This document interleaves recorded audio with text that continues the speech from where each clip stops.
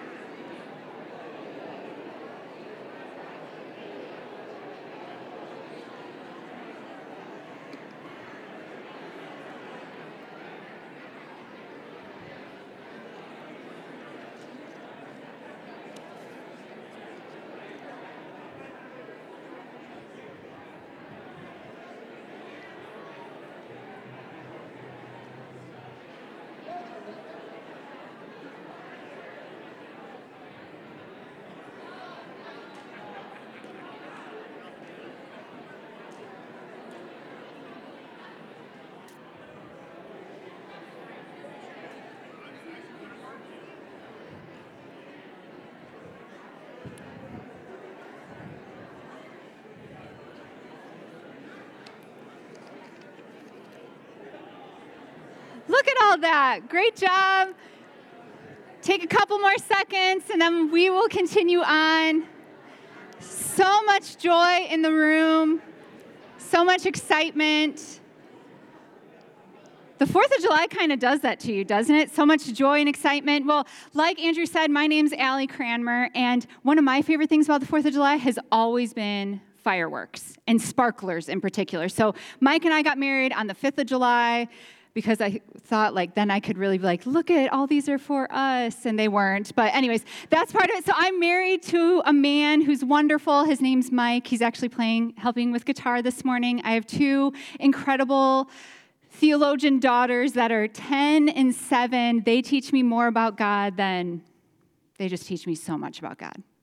So other things to know about me, I am Puerto Rican. We're from the Chicagoland area. We moved to this area into Iowa about 12 years ago, almost exactly. On the 30th, it was 12 years ago. We love Iowa. It is a lot different than Chicago, but we love Iowa. And I can't wait to be here on staff. I'm so honored that I have the privilege of being here. I'm excited to speak today. And so I just can't wait to have this moment. And I am so thankful that we get to call you our church family. So I just wanted you guys to know that right off the bat. So those are just a few things about me. But one of the things you should also know is that I have actually been in ministry for 16 years. Full-time ministry, I was in it before for 16 years. And a lot of those years were with young adults, youth, and their families. And one of my absolute favorite things in those moments was going on trips with them. So we went to Desperation. I'm so excited that you guys are going to Desperation. We went to Desperation. I saw students' lives change at Desperation. God did big things and called some of our students into major things at Desperation. I've been to Haiti. We've gone all over. I've gone to so many places, such an honor. But the reason I love trips so much is that you get to know people differently. All of a sudden, all the things that would have been the limits, the boundaries, the walls break down. Because we would often take cell phones away. We could function. We were okay. We did it. We would take cell phones away. We would have to look at each other. We would be exhausted. We would be sweating, sometimes crying, sometimes bleeding. There were a lot of things that happen on trips. Well, about 7 years ago, we had a group that was about to head to Compton, California. And it was a mixture for the first time of high school students, young adults, and adults. And we were so excited to do this trip. We were going to be in the inner city, transforming houses. We didn't officially know all the things we were doing until we got there. Par for the course in ministry a little bit. But we went, and we were excited to go. Well, about 2 days before the trip, I got a phone call from some guys, and they were young adults, and they said, I don't think we're supposed to be going anymore. So pause for a second. These guys actually were about to lead one of the biggest things I would say this area had seen in a while. They felt for a whole year that if they really pressed into God, God would show them big things. And so God showed them, why don't you lead a conference or a worship time that joins all the churches, all the communities, all the generations, and just go for it. So they decided to call it Unite Midwest, and they decided to go for it. Well, we were about to go on this trip, and it was probably a week and a half, 2 weeks before Unite Midwest, and they had no money. And they were about to put on a big thing. See, when they heard God say, go do this, they didn't think, let's just invite all the churches and let's have all the churches lead worship together. They decided, Bethel Music, that's who we should invite to lead this worship thing. And Bethel Music costs money. But they also didn't think, let's just house it in a church because they really wanted it to be a neutral place. So they said, let's do an outdoor worship conference. And the whole thing costs more and more money. So here we are about a week and a half, 2 weeks before, and they have no money for this conference that they're about to lead together. And they have no idea what to do. And so they call me, and they say, I don't think we're supposed to go. I'm pretty sure we need to stay back and raise money. And you know when you have those moments, probably, and someone comes and, wants your advice or comes and gives you something, and you're like, how do I tell them that you should be responsible and keep your commitments, but also be like, but God will provide. So all that's clashing at one moment. I try to give my best youth pastor answer, and I say, but you just tell me when you decide. So they call me the next day, and they say, we've decided to go, and you could tell they were not excited about it, but they were going to go. I guilted them well. I'm just joking. That would have been so bad. I hope I didn't guilt them. Lord, forgive me if I did. But they decided to go. And the very next day, we gathered at the church, and we started to pray together, and we took off. Well, I wish those guys were here because if I'm honest, something unbelievable happened in those 45 minutes to Des Moines Airport. Because email after email came in, and what was a mountain of money by the time we got to the Des Moines Airport was a speed bump of money. And they kept yelling in the vans, oh my goodness, this is how much money just came in. And all of us would look at each other and be like, there's no way. And then they would get another email and it would say, this much more money just came in. And we would look at each other and be like, what is happening? And then they got one more and the same thing happened again. And like I said, it was a speed bump of money. And so they could go to the trip and just trust that they really did hear the Lord. But I loved it because they chased after God, and they chased after his heart. So if you've been here the last few weeks, you know that we have been studying the Sermon on the Mount, and the Sermon on the Mount is such a beautiful sermon from Jesus. So I want to read the passages that we are going to be in. It is Matthew 6:19 through 24, and this is what it says from the NIV version. You can look at the screens. Do not store up for yourselves treasures on earth where moths and rust and vermin destroy and where thieves break in and steal. But store up for yourselves treasures in heaven where moths and vermin do not destroy and where thieves do not break in and steal. For where your treasure is, there your heart will be also. The eye is the lamp of the body, and if your eyes are healthy, your whole body will be full of light. But if your eyes are unhealthy, your whole body will be full of darkness. If then the light within you is darkness, how great is that darkness? No one can serve two masters. Either you will hate the one and love the other, or you will be devoted to the one and despise the other. You cannot serve both God and money. So one of the reasons I love the Sermon on the Mount is I really feel like Jesus looks at his listeners, which was a hillside full of people, and says, you've heard it this way. Let's think about it this way. And he invites us to question and deconstruct the things we had known for a very long time. I love that. I love that Jesus is like, okay, so we've made rules and boundaries, and some of them are really good, but some of them we've made interesting rules and boundaries on top of the rules and boundaries that were from God, and they actually aren't the heart of the Father. And so Jesus brings us back into deconstruction over and over. You've heard it this, but now I'm saying this. You've heard this, now I'm saying this. And he does that in this passage. So, you all introduced yourselves. What if we talk about it a little bit together, right? So I'm going to read it one more time, but this time the Message version. And then right after, I'm going to ask you, with those around you, if you're an introvert, I'm really sorry. I'm not that. But I have compassion and love for introverts because I'm married to an introverted person. And I had a sister that was very introverted. And so, I'm sorry. Pray. That could be fun. But we're going to answer these 3 questions at the end of me reading this next passage, which is the exact same one, but from the Message. And it will be, what did you see? What did you hear? And what did you wonder about based on this reading? So maybe it's exactly the words. What did you see? What did you hear? What made you think a little? What did you wonder about? What questions do you have? Let's read it one more time. Do not hoard treasures down here where it gets eaten by moths and corroded by rust, or worse, stolen by burglars. Stockpile treasures in heaven where it is safe from moth and rust and burglars. It is obvious, isn't it? The place where your treasure is the place you will most want to be and end up being. Your eyes are windows into your body. If you open your eyes wide in wonder and belief, your body fills up with light. And if you live squinty-eyed in greed and distrust, your body is a musty cellar. If you pull the blinds on your windows, what a dark life you will have. You cannot worship 2 gods at once. Loving one God, you'll end up hating the other. Adoration of one feeds contempt of the other, and you can't worship both God and money. So, what did you see? What did you hear? What did you wonder about? Talk to those around you for a second.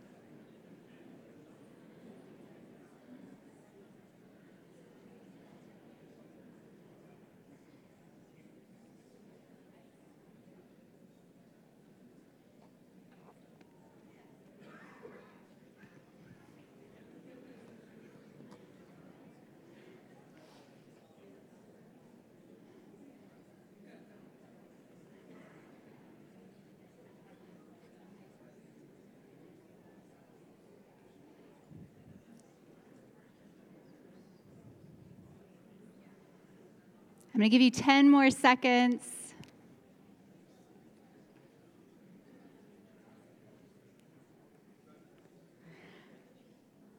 All right, so I want to hear from some of you. So we'll do this a little bit by section.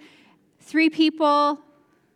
I feel like an auctioneer. So if we do it quickly, we get to move on faster. So over here, what did you see? What did you hear? What did you wonder about? Let's go with what did you see?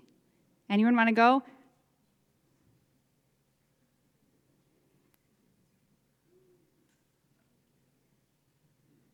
Yes, thanks. Be aware of what kind of content I watch on my phone. Be aware of what kind of content you watch on your phone. That's awesome. Thank you so much for sharing. Can I ask what your name is? Rick. Thank you, Rick. Okay, what did you hear? Middle section. This is big. You guys are a big section. I know one of you is going to want to speak. What did you hear?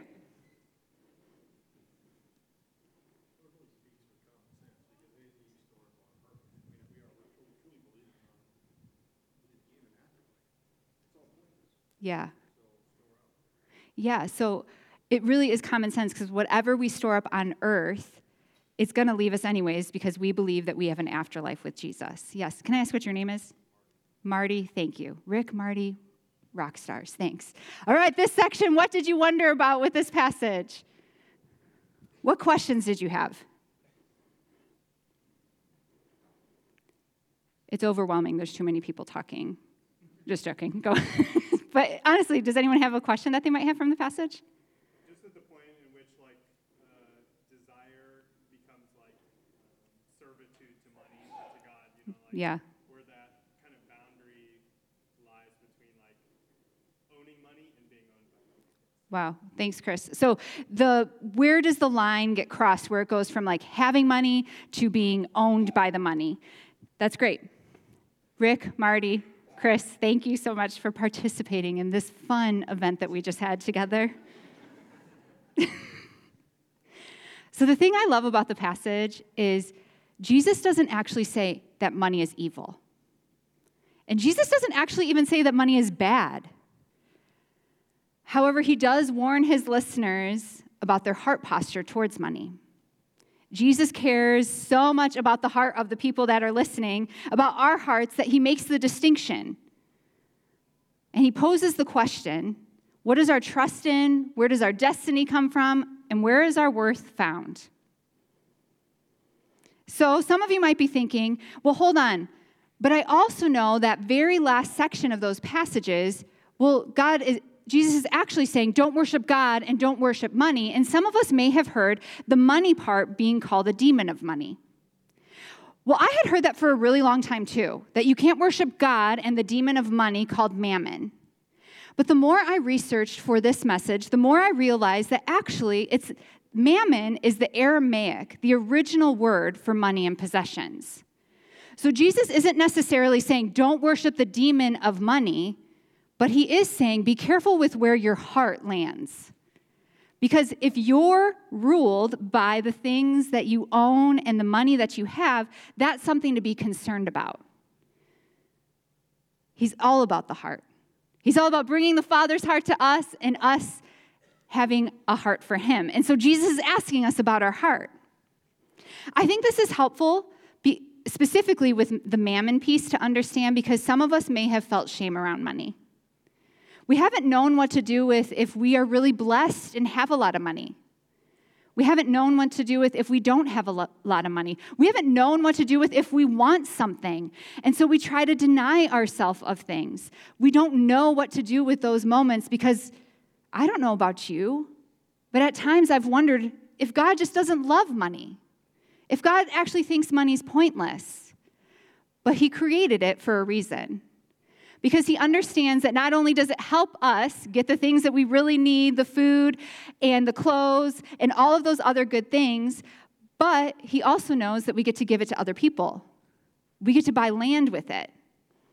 There's significance in money. God wouldn't have given money as an opportunity for people if he thought it was bad, right? Jesus, though, saw those around him be really swayed with what money was doing. I can only imagine Jesus being with his disciples, and the disciples were a really rough crowd, and not many of them, except Matthew the tax collector, had a lot of money.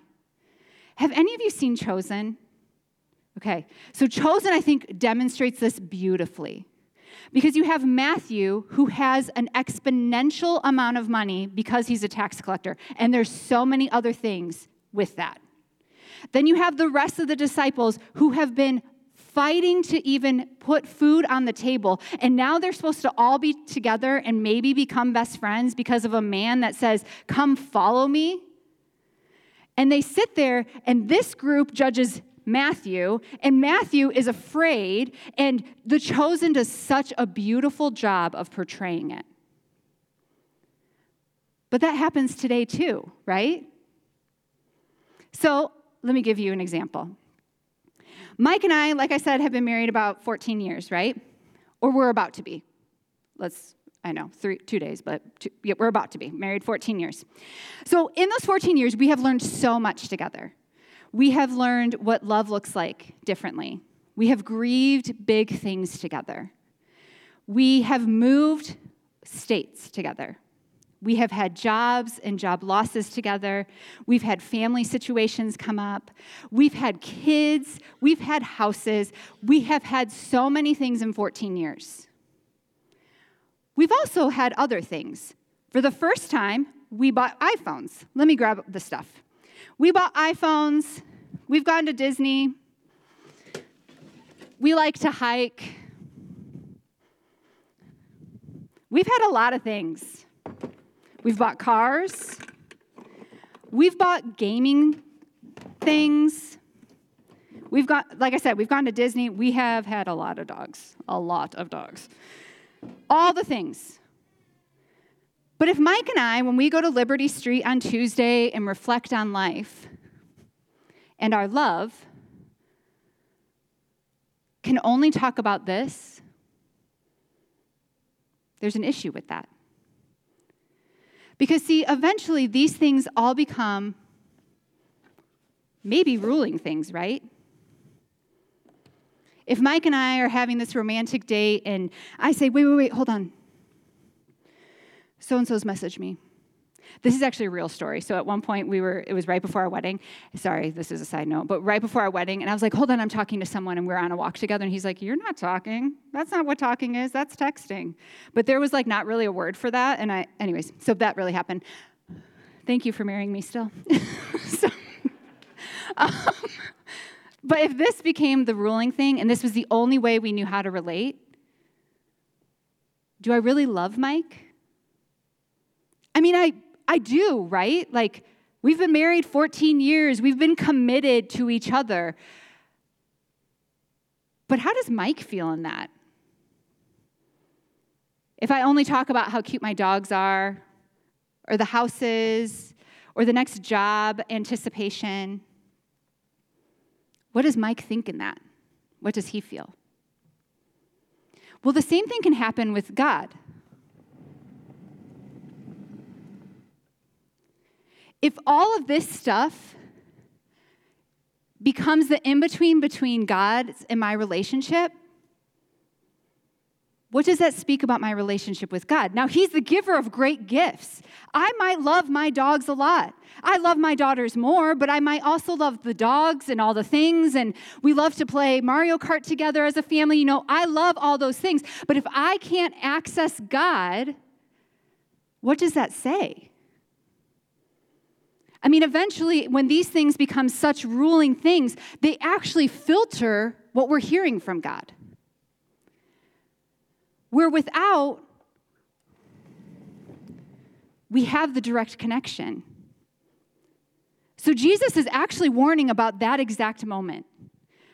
When the things become the ruling things in our life and we can no longer access God in the same way that we once did when we originally fell in love with who Jesus was.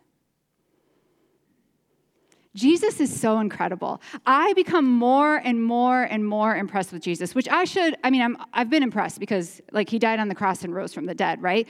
But his heart is always for us. And when I was a kid, I used to always think that Jesus, when he would say or try to convict me, that it felt like he was coming with an iron fist and was like, Allie, just do this right. And I would sit there and feel like there's no way. Or, oh, Lord, I'm so sorry. I'm so bad. But Jesus is saying, no, Allie, really, I just want to know where your heart's at today.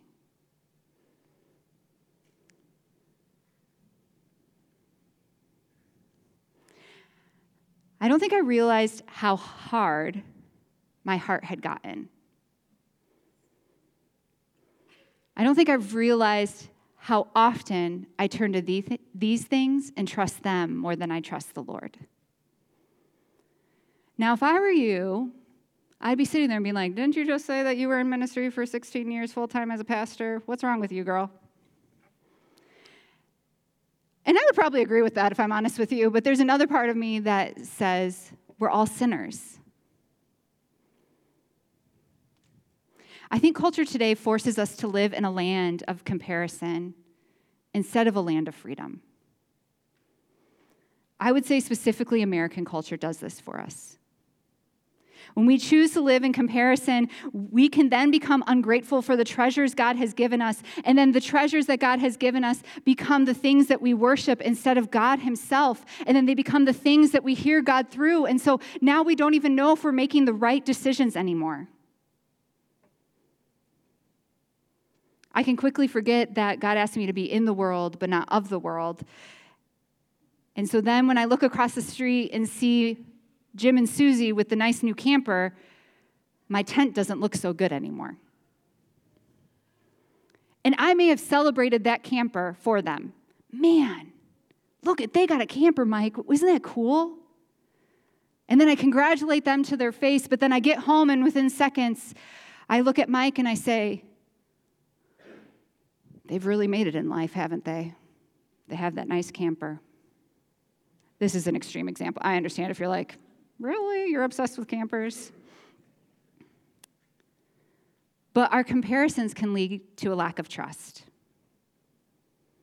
And the things that we begin to think may not be right anymore. And so for Jesus, when he shared about our treasures, he was concerned about what our treasure really was. Where was our identity coming from? Where is our worth coming from? What is that speaking to us and about us?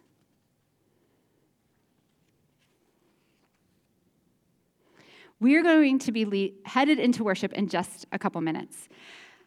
But I wanted to tell you one more story about those guys. So those guys, those young adult guys that I told you about that led this unbelievable worship time, did it actually 4 times. And then they had an excess of money. So they did it 4 different years. They created this whole movement for young adults, which was beautiful in itself because millennials are known for all the cursing that people speak over them. Rarely do you hear a good word about a millennial, and that is like, we should cut that off immediately in the name of Jesus because they are some of the most incredible people you will meet. So here are these guys, they've dreamed this dream with the Lord, literally with the Lord, and then all of a sudden, they have excess of money in their account, and they don't know what to do with it. So they started to pray, and they asked God, what do we do with all this money? It feels weird to have this organization that had no money to having too much money, and God said to them, bless people, and try to spend all of it if you can. Now, right, they're young adults. Meaning in the sense like, did we really just hear that? They were really questioning that because they're like, we would love to just give money to every person we see. So they were really trying to discern, and they went back to the Lord, and the Lord said, I dare you to try to outspend me. I'm like legitimately not joking. That's exactly what the Lord said. So they come to me and tell me this, and I said, whoa. And the one of them looked at me and said, Allie, we could not outgive God. We thought we had hit the bottom of our account, and God had even more. And so we just continued to bless people. So what that meant was they took hundreds of people to the Passion Conference, hundreds of young adults. They paid for people to start endeavors of their own, like Unite Midwest, or just in their own. It was very Shark Tank, but much better than that. It was beautiful. And so I wonder for us today, for some of us, has God put things on our heart that he's saying, your treasure has been in heaven. I've placed this exact dream in you. Do it. Don't be afraid. Go, break free. Go do it. Or for others of us, myself included, do I need to confess that oftentimes I actually worship the things and the giver of things and not the giver himself? My new church family, I want to invite us to ask the question, where has our treasure been? Where is our treasure now? Does the receipt of our lives actually show where our true treasure is? And then what does that receipt really mean for us? So last week, Andrew, was not planned. Andrew had said, what if we all take a spending break? That was one of his examples. What if we take a spending break for 1 month and just see what happens? So I want to add to that. What if some of us, the Lord presses on our heart, what if you take a spending break, but then take that money and give it away? Don't hoard it. Don't just see and look at the pile that forms in front of you, but actually give it. And what if as a family you dream about that? You pray together and God says, many hands for Haiti. And then all of a sudden you can give all that money instead of the coffee you would normally buy at Scooters. We're guilty. Instead of that coffee, you actually go and give it to Many Hands for Haiti instead. But maybe for some of us, it isn't money related. Maybe it's time. Maybe we shut our phones off every time we're home. I know that is a sacrifice. But we spend quality time with people. What if we speak less and listen? It's hard not to give advice. I have an opinion about everything. I might not be the only one.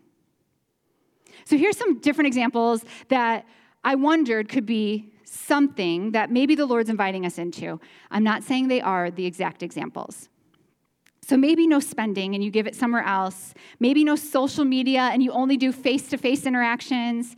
Maybe you choose into serving somewhere. Maybe you come and pray over in our prayer area. Maybe you choose to declutter and give those things away. You won't stockpile them for heaven, right? Maybe you work on your words and we continue to learn to speak life into people and situations instead of death. Maybe we speak less to listen more. But these are just some examples. Maybe God has something else to say to you, and we celebrate that instead. Because where your treasure is, there your heart will be also. And I know for myself, not often does my treasure look like where my heart means to be. So will you spend the first couple minutes just sitting, standing, whatever it may be, but with your hands open, asking the Lord, what do you have for me today? And then we'll worship God together.